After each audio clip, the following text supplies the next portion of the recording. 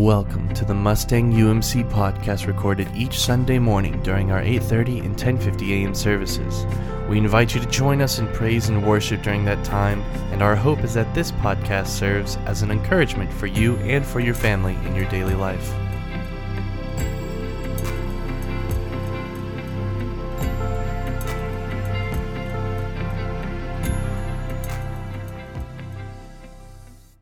We do invite you to remain standing in body or in spirit as we hear the reading of God's Word. Today our scripture comes from 1 Corinthians chapter 11, verses 17 through 26. I'll be reading this morning from the Message translation. Regarding this next item, I'm not at all pleased. I'm getting the picture that when you meet together, it brings out your worst side instead of your best. First, I get this report on your divisiveness, competing with and criticizing each other. I'm reluctant to believe it, but there it is. The best that can be said for it is that the testing process will bring truth into the open and confirm it. And then I find that you bring divisions to worship. You come together and instead of eating the Lord's Supper, you bring in a lot of food from the outside and make pigs of yourselves. Some are left out and go home hungry. Others have to be carried out, too drunk to walk. I can't believe it. Don't you have your own homes to eat and drink in? Why would you stoop to desecrating God's church? Why would you actually shame God's poor? I never would have believed you would stoop to this. And I'm not going to stand by and say nothing. Let me go over with you again exactly what goes on in the Lord's Supper and why it is so centrally important. I received my instructions from the Master himself and passed them on to you. The Master Jesus, on the night of his betrayal, took bread. Having given thanks, he broke it and said, "This is my body broken for you. Do this to remember me." After supper, he did the same thing with the cup. "This cup is my blood, my new covenant with you. Each time you drink this cup, remember me." What you must solemnly realize is that every time you eat this bread, and every time you drink this cup, you reenact in your words and actions the death of the Master. You will be drawn back to this meal again and again until the Master returns. You must never let familiarity breed contempt. This is the word of God for the people of God. Thanks be to God. Amen. Amen. You all may be seated. Let us pray. So, Lord, we do pray. Lord, I just pray right now that your truth, your wisdom, your word, and your presence would be here present, and we would be receivers of your word, hearers of your word, and doers of your word. It's in Jesus' name that we pray. Amen. I kind of wonder, after hearing that, what Paul would say to the church in Mustang, or what would Paul say to the United Methodist Church, or what would Paul say to the American church or the church worldwide, because it's interesting that there is, in some ways it doesn't feel like anything has changed. Divisiveness is just part of the world that we live in, and is part of the church that we live in. Some of you may be more aware than others of the division that is happening in the United Methodist Church. And it seems like that we are a church that has irreconcilable differences. And I wonder what that says to a world of division. I don't know about you, but there seems like our world is such a divided place, right? Everywhere you go, it's division. It's us and them. It's, I can't believe they would do that. We point our fingers, we blame. We are easy to mischaracterize and to not see the humanity of the other side. Now, I am somebody who believes that the problem is not that we disagree. The problem is that we disengage with each other. You and I, we're going to disagree about all sorts of things, right?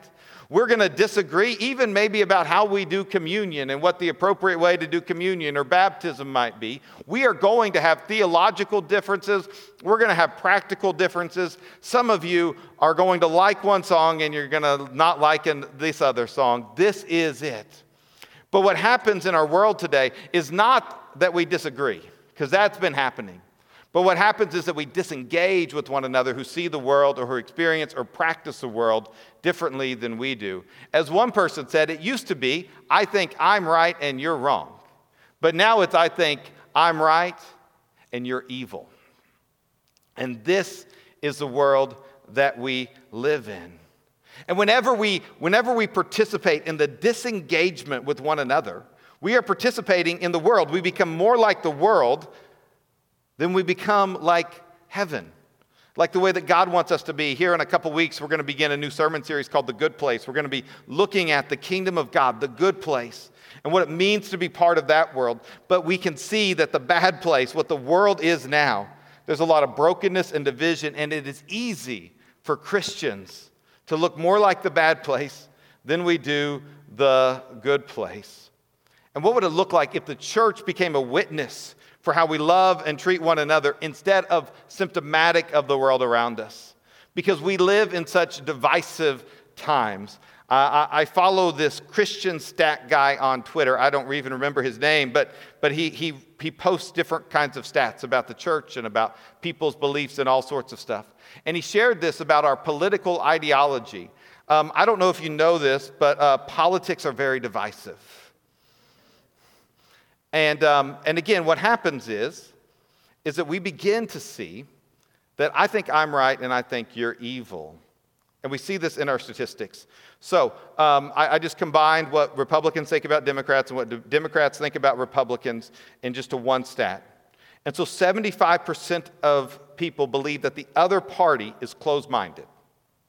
70% call the other party dishonest. 68% call the other party immoral. And 50% call the other party unintelligent.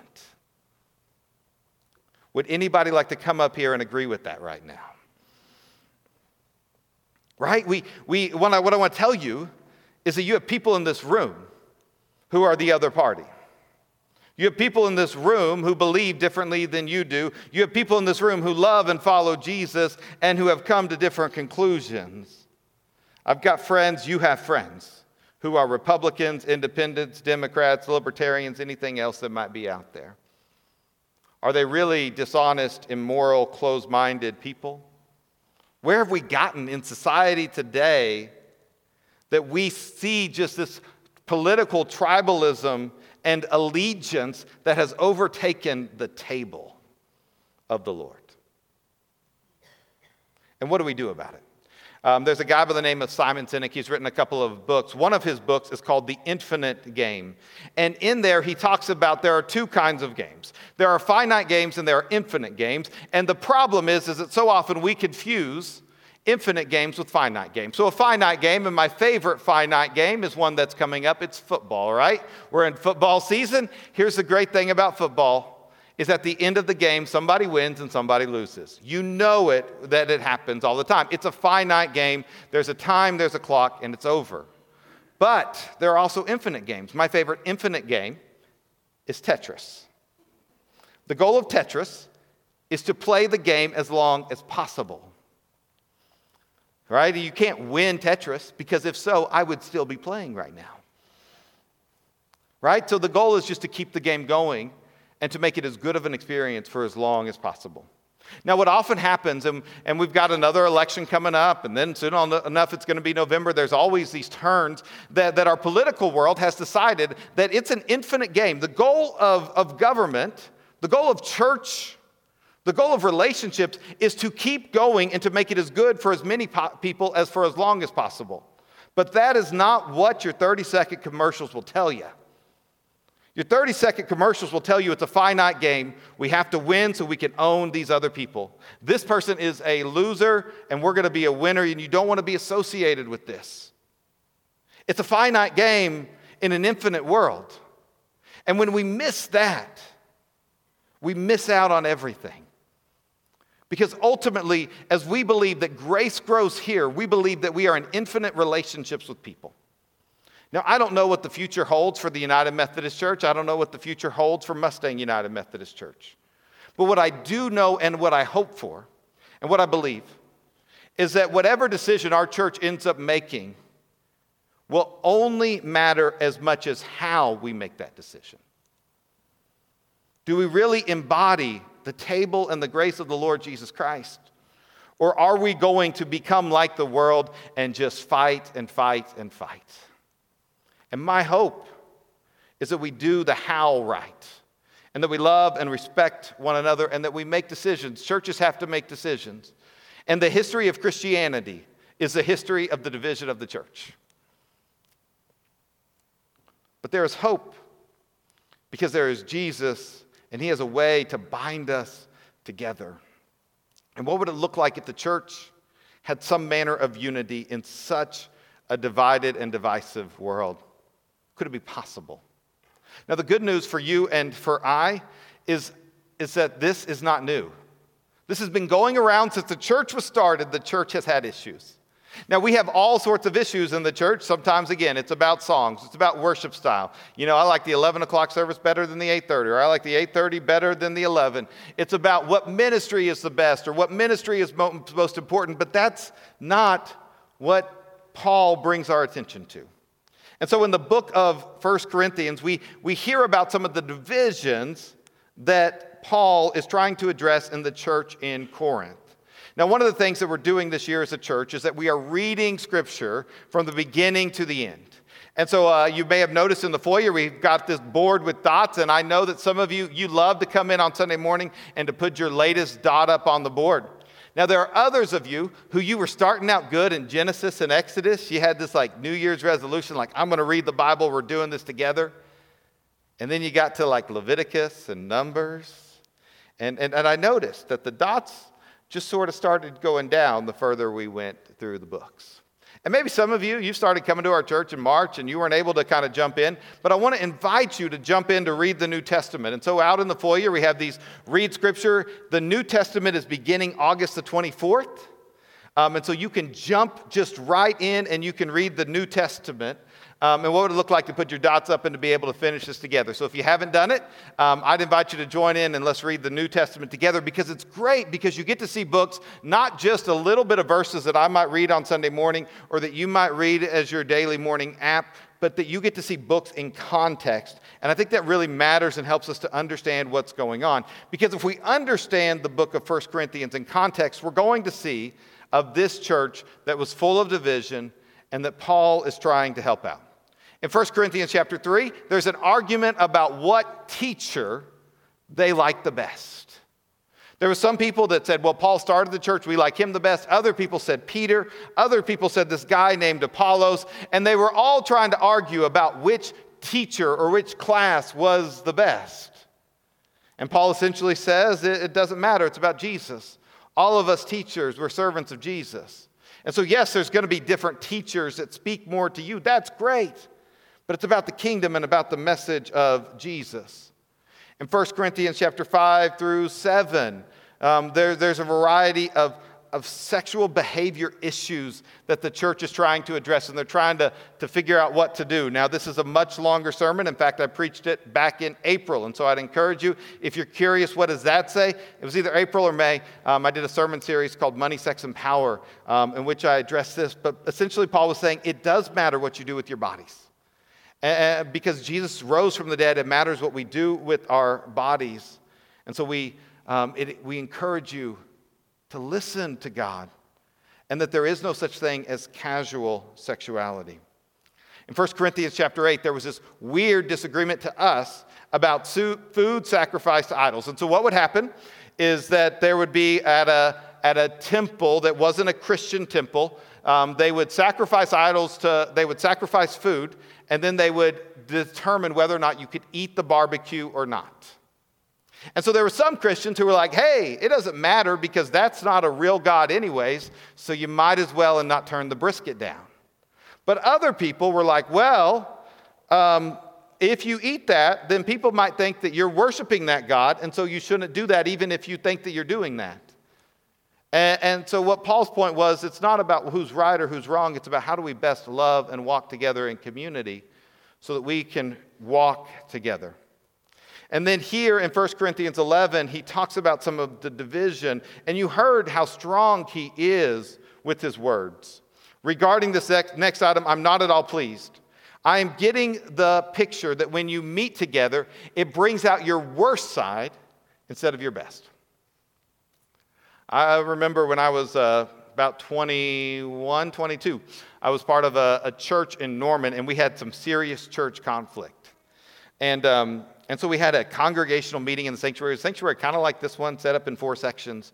And I remember I was sitting over there, and all of a sudden there was a guy who got up over there and started walking and pointing his finger at a guy who was sitting over there. And I just remember thinking, where in the world am I? Because I believed I was in a sanctuary, but this was anything but holy. Right? That when church conflict gets us, it's the worst. And I imagine that there are people that you know that the reason they're not sitting with us today or anywhere on Sunday morning is because of a church conflict situation that they were a part of. It brings out the worst instead of the best.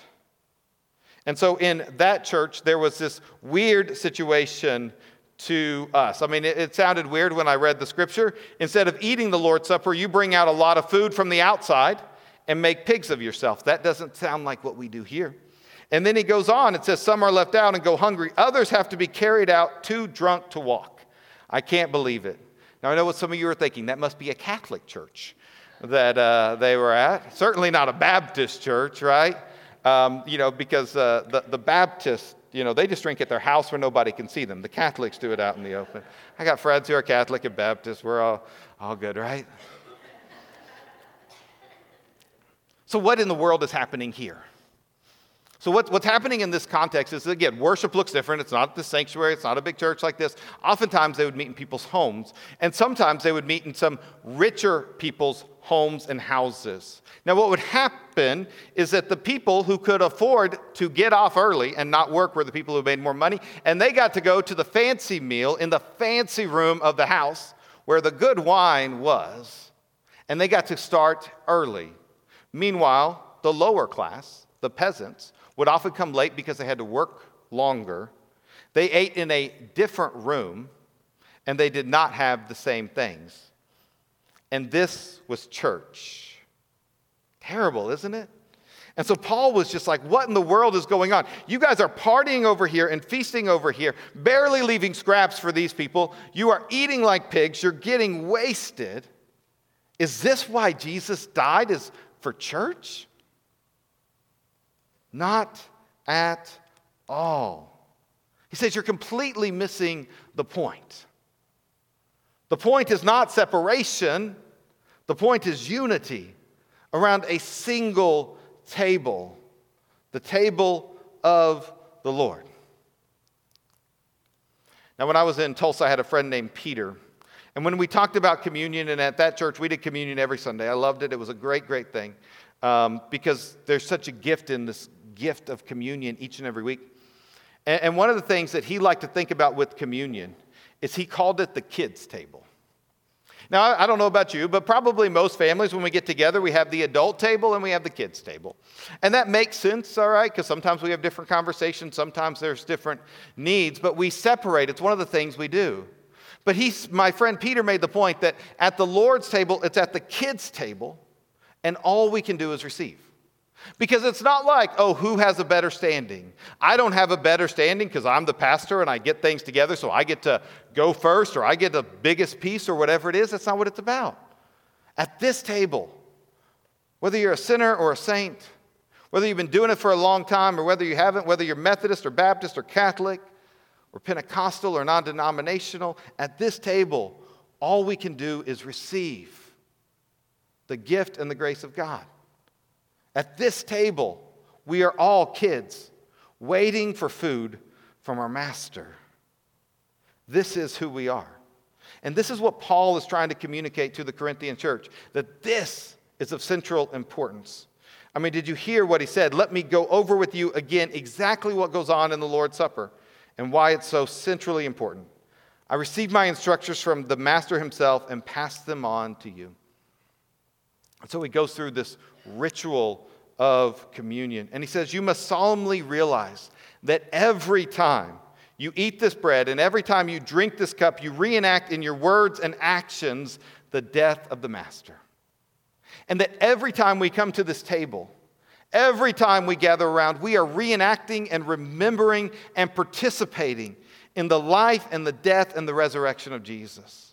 And all of our divisions and all of our thoughts and all of our opinions and all of our beliefs, as important as they are, they all fall vaguely unimportant with the incredible work and love of Jesus Christ. That we are people who need to receive his broken body and his incredible grace. And we do that in a world of people who are wondering, is there a place and are there people that are different? If you want fighting, if you want arguing, you can get that anywhere. Turn on the TV, there's 100 different ways that people are arguing. We love drama. If you want peace and unity, that's hard to find. But people are looking for it.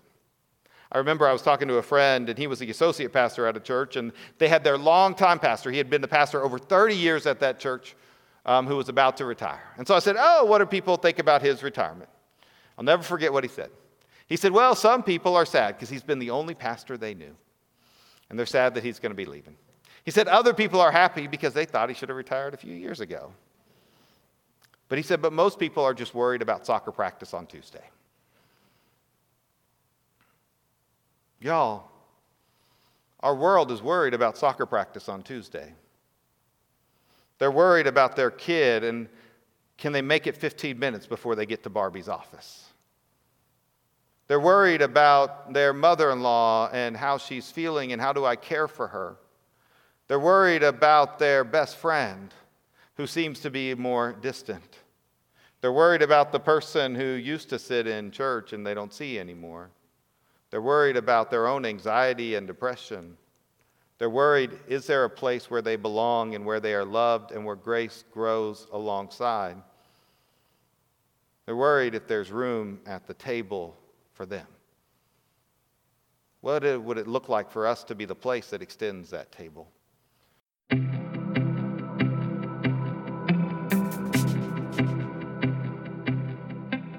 Thank you for listening to the Mustang UMC podcast. Once again, our services are at 8:30 and 10:50 a.m. every Sunday morning, and we would love to see you there. For more information about the Mustang United Methodist Church, please visit us at mustangumc.org or email us at office@mustangumc.org. That is office@mustangumc.org. We hope you enjoyed.